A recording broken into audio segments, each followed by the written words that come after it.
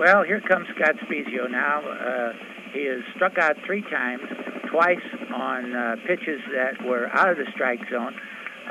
He's a very aggressive hitter, very eager, and I look for Scott to put this one in play. We got in a situation yesterday when we went into extra innings, and Illinois was batting. Again, they were the home team, I believe, and all the hitters tried to jack it out of the ballpark. There's a curveball to Spezio that misses. Oh, they called it a strike. Strike 1 to Spezio. Everyone, for about 2-3 straight innings, all the hitters tried to win it with a solo homer.